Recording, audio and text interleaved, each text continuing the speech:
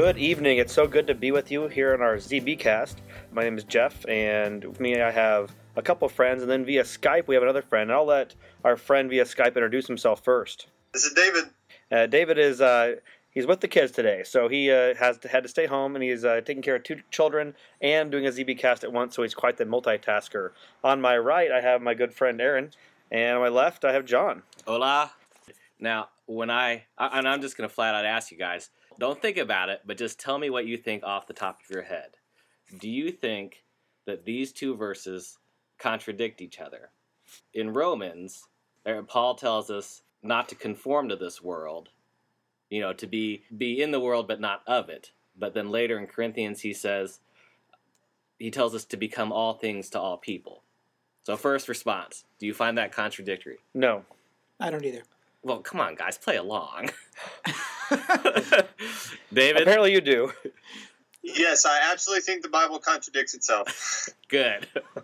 Okay, so I thought we could explore that because Can we just set up a post meeting where we talk about getting David kicked out of the church for? Yeah, I believe silencing procedures should be do we have an elder here that could start those? I can. I also know Pastor Colburn. As do I. But I can definitely see where an argument can be made that they, on some levels, they do seem contradictory. I think to me, part of it is that understanding of what that second scripture is referring to, and it's talking about becoming all things to all people. What do you think that means? Well, let's not spoil it. But to the non-member, or someone that's not as familiar through scriptures. So on one hand, we have a scripture that says, all right, we're supposed to live here and be part of this world, but we're not supposed to be the world. On the other hand, we have a scripture that says, you should become all things to all people. Now, what does that really mean? I think I'll take the position here that Paul is advocating something which we would not be tolerant of in the church today, which is adopting behaviors that are not expressly illegal by Scripture, but might be borderline dangerous or borderline acceptable at the very least, with the express purpose of winning souls. Like what? What are you talking about? For example, I think, to put it in present-day context, I think Paul would not hesitate to go drink a beer with somebody if it meant that he might be able to win their soul. Really? So is that acceptable then? I'm just saying that I think it sounds like that's what Paul is advocating. So I have Catholic friends. If I were to go to Mass with them and partake of communion with them, in the hopes that I could witness to them and bring them, to the Book of Mormon, would that be okay? Well, I don't think that would witness to them because my understanding of Catholic faith is they don't. I appreciate your argument, but I think that Catholicism does not condone open communion either. Maybe going to a Catholic service might encourage them to talk to you about things, but I'm not sure that they would serve you sacrament. But it is close to home to use that example because, in particular, Paul had just got off talking about how he said, this one God that you're worshiping that you don't know the name of, that's the God I want to talk to you about.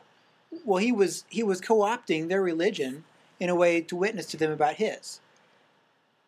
So it's very close to what you're describing. It's certainly not a one-to-one, but it's close.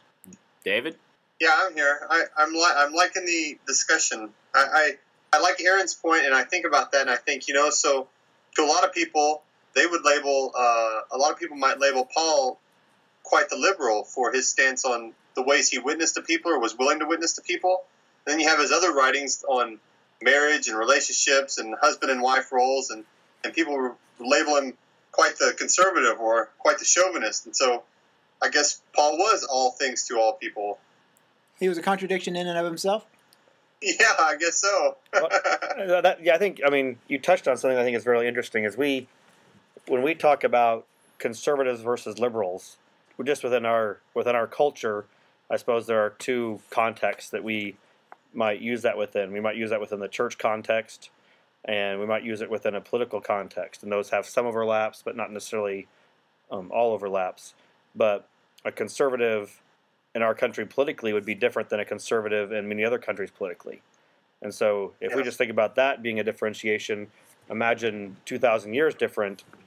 I mean, the terms that we use, the values that we ascribe to conservatism versus liberalism are probably completely different than what the people of the day thought, okay, this is a conservative concept versus a liberal concept. Well, in that day, conservative was Judaism and liberal was Christianity.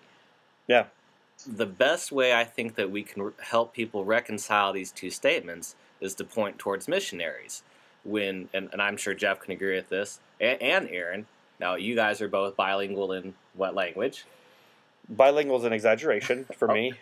Well, Aaron is. I would say it's an exaggeration for me. Okay, well, bilingual is subjective. Okay. He knows more Spanish. I know some French. Well, yeah, okay. I'm learning Spanish. There you go. Nowhere near bilingual. But I think that's a good argument for becoming all things to all people. You go to their land, you learn their language, their customs, their ways, in the hope that you would save a few. Yeah, but I think that Paul's really going farther. But when he talks about eating meat offered to idols, I mean, that is something that within the conservative portion of the New Christians was reprehensible. I mean, that was meat offered to another idol. Mm-hmm. I mean, that was like, oh my goodness, you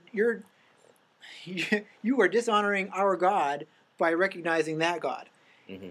But Paul was like, this doesn't have any meaning to me. I don't recognize him as a God, so this is just meat. Right. So he was making a distinction about what was scriptural versus kind of maybe almost social traditions within the church. Speaking of food, the first site that I came across, it had to do with biblical cooking.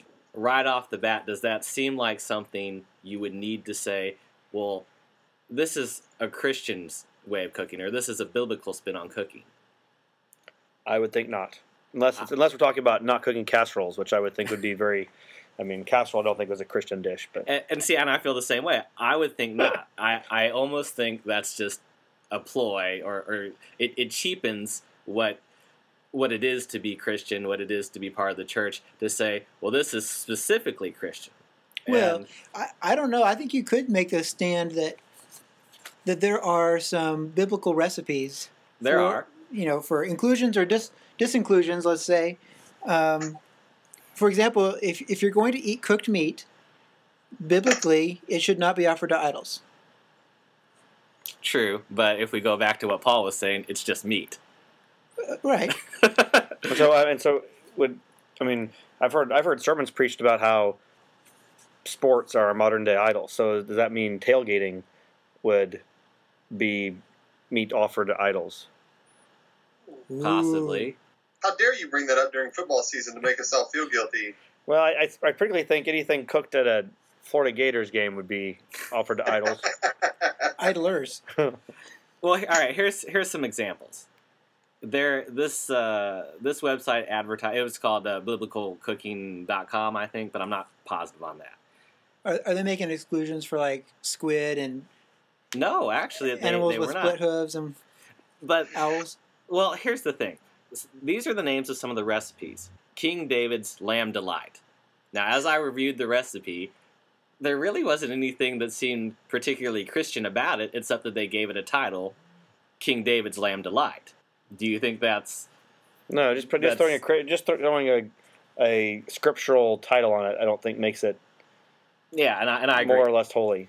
And like they had one that was Holy Raspberries. Just because they called it Holy Raspberries, it was holy? Yeah. And the last one that I found was... Were they just nurtured with holy water? I don't know. I didn't bring the actual recipe Were they pesticide free? I would hope so. But the last one I found was salmon a la Solomon. And I did write down the recipe for this. I like that one. That's pretty good. With olive oil? To prepare the fish, lightly sprinkle salmon fillets with olive oil, salt, and pepper. Add chopped garlic to taste and bake to 375 until meat is flaky. I mean, does the name salmon a la Solomon, is that indicative that it is a holy food? No. There's nothing holy about the name or the suggestion. But, I mean, let's be fair, though, that whoever is running biblical cooking, is that a good way to try and be all things to all people? It's certainly marketing. It's marketing. But I don't perceive that being all things to all people. Because you're trying to find... To me, it's like they're looking for this niche market of people. Yeah, I don't think they're all things to anybody but Christians. So you don't think that anybody but Christians would go to see it?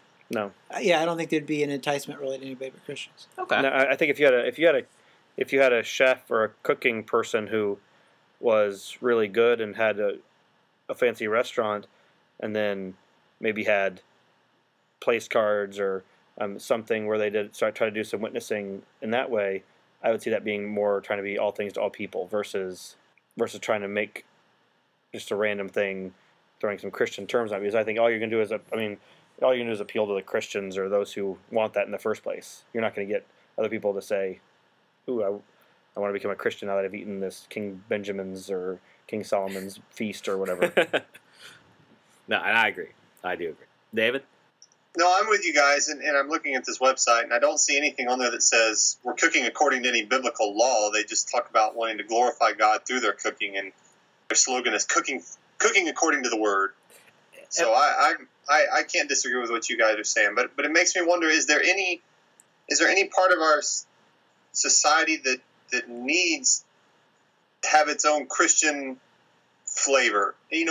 Cooking maybe not necessarily. Clothing. What exactly is it that needs to have that Christian influence, and what can we just involve ourselves with what the world's doing? I would argue that the whole world needs us to be its salt. Expound on that. Yeah. Please do. We need to add some flavor. We need to add some savor to our society. Sometimes the spin is put on that with salt as a preservative, and maybe there's some value in that line of thinking. But to be savory means to be tasty, and when we are ourselves in the right way, when we are exemplifying Christ in the right way, we flavor society in such a way as to give it a different taste, a taste that would actually be appealing to God, as opposed to just raw meat or something else completely unsavory. Well, what do you mean? What is it that we do that would provide flavor? Well, so I don't mean flavor as far as like ethnic diversity or social diversity. I'm talking about our very presence rubs off on people. So when you put salt in a dish, it doesn't stay clumped up. It actually spreads throughout and it actually flavors the thing and doesn't stay necessarily by itself. So what's the flavoring that we're giving? We are rubbing off our values, righteous living, holy attitude towards God. That's probably a less learned trait than values. But by existing in the world, we actually shape their behavior in some ways, as do they us. But if we lose our savor, then we're no longer good for that purpose. So you're saying we need to be in all facets of our society? Absolutely. We need to have football players. We need to have movie actors. We need to be bringing flavor to those parts of our society, so that the value deprived do not reign in those areas. Yeah. Well, here we'll try another topic now. Can I ask a question? Yeah. Can you guys think of anybody modern day that is a good example of being all things to all people? I've been sitting here thinking about this for a while. I'm not coming up with much. I think probably one of the best examples in my mind. My name recall just went down the tubes. He's really, really up in years now. He's still alive, but he does revivals. Billy Graham. I would have to say I think Billy Graham probably, to me, would be one of the closest, just because he was able to witness to anybody. Presidents of both parties would go to him. Everybody would go to him as somebody that, as a man of holiness and a man of the Lord. For that matter, so is the Pope. To a certain extent, the Pope is, but he's definitely more revered by Catholics than non-Catholics. But I think Billy Graham, I don't even know what his denominational ties are, and I don't think anybody else really cares. No, and that actually brings up a good point. This is a beef that I have with lots of people in our church. They automatically assume that because he does not, quote, have the fullness of the gospel, that he has nothing of value. Same way with, say, Focus on the Family or any other large Christian organization. And I just don't think that's true. You can't say that Billy Graham, just because he isn't a restorationist, that he's not doing good things or hasn't done good things. Same way with Dr. Dobson. They may not see eye to eye with us, but I still feel pretty good about saying I think that they've done some good things. Okay, I guess I'm alone on that one. No, I think we all agree. There are some that I would take a different line on. I mean, people do good. The Bible Answer Man probably has helped some people, but I would consider him an adversary, and I would not recommend him to anyone in our church. Because who's that? Bible Answer Man, Hank Kindergraff. Hank Kindergraff. He has a program where he basically bashes anybody he considers a cult. Yeah, he lumps us in there and is very denigrating. Lots of people are entitled to their opinions, and as is he. But I don't think that we do ourselves any service by listening to his program. Okay, that's a fair argument. Now, here's another example, and I just picked just random ones that I could find. There is an author. He's the guy that wrote Fireproof, Facing the Giants, Flywheel, and a couple others. But in his latest book, it's called Haunt of Jackals. What? Oh, I guess he's... Hello? Sorry. That's okay. Okay, this is his synopsis. When Jesus was resurrected, ancient scripture says many rose from the grave. Today, 36 of this group of undead remain, known as the Nistarum. When Judas hung himself, his blood mysteriously gave rise to another group of undead, the unholy collectors. Now very much alive, they feed on souls and human blood. So, this is billed, though, as a Christian book. There again, like the cooking, is that a stretch? To be all things to all people. So, what in my mind, his angle is that he's going after people that are going to be of any number of religions that like religion mixed with fiction. Well, you may as well read the Da Vinci Code or This Present Darkness. I think This Present Darkness would be encouraged by the Christian. It would, but it's very much fiction. It is, but whereas if you look at something like the Da Vinci Code or Angels and Demons, there's a lot of links to Scripture and a lot of links to faith, and they blur the lines between reality and fiction. Yeah, and so but as a whole, I think Christianity would condemn Angels and Demons or anything Dan Brown writes. They would condemn those and encourage, as long as the author says he loves Jesus, then I think they're going to encourage it. I think the author's intent is a huge indicator, demarker as far as people's acceptance of things such as this. Okay, and there's a similar one where it's a sci-fi novel called Offworld, but it's supposed to be Christian, as far as I understand it, but when I read the synopsis of it, it doesn't have any mention of it. Commander Christopher Burke and his crew are humanity's greatest explorers. They finished their mission on the red dirt of Mars, and now they just want to get back to Earth, to see friends, family, and loved one, to be home. But even with communication on ground control cut and a perilous landing, nothing could prepare the crew for what they discover when they step foot back on planet Earth. Everyone, everywhere is gone. Oh, another Rapture book. It doesn't say that, because there are lots of people that are like, well, it could be the Rapture, it could be aliens, it could be... but also consider, Twilight, written by a Mormon author. Hints of religion in there. I would almost argue hints of Mormon religion, but very, very subdued. But only subdued, only hints. Nothing really overt. So I guess we would pose the same question to Twilight. Awesome book. You gotta read it. Really good books. Yeah. Yeah. Yes, we might be the only two adult men that have read it, but I'm gonna have to go get this Haunt of Jackals now. Yeah, no kidding. You got me hooked already. That's a good synopsis. You had me at Haunt. Yeah. Let's see here. So we pose the same question to be every. Can I? Or go ahead, David. Since the middle school girls are done, I'd like to give the middle-aged male perspective and say that I've never read that book or seen those movies. You better shut your mouth. We don't have middle school girls on this show, David. Sorry, go ahead. But I'm glad to hear that you consider yourself a middle-aged male. I'm 18 to 40. That's the middle age, and then males 18 to 40. I don't think 19 is considered middle age.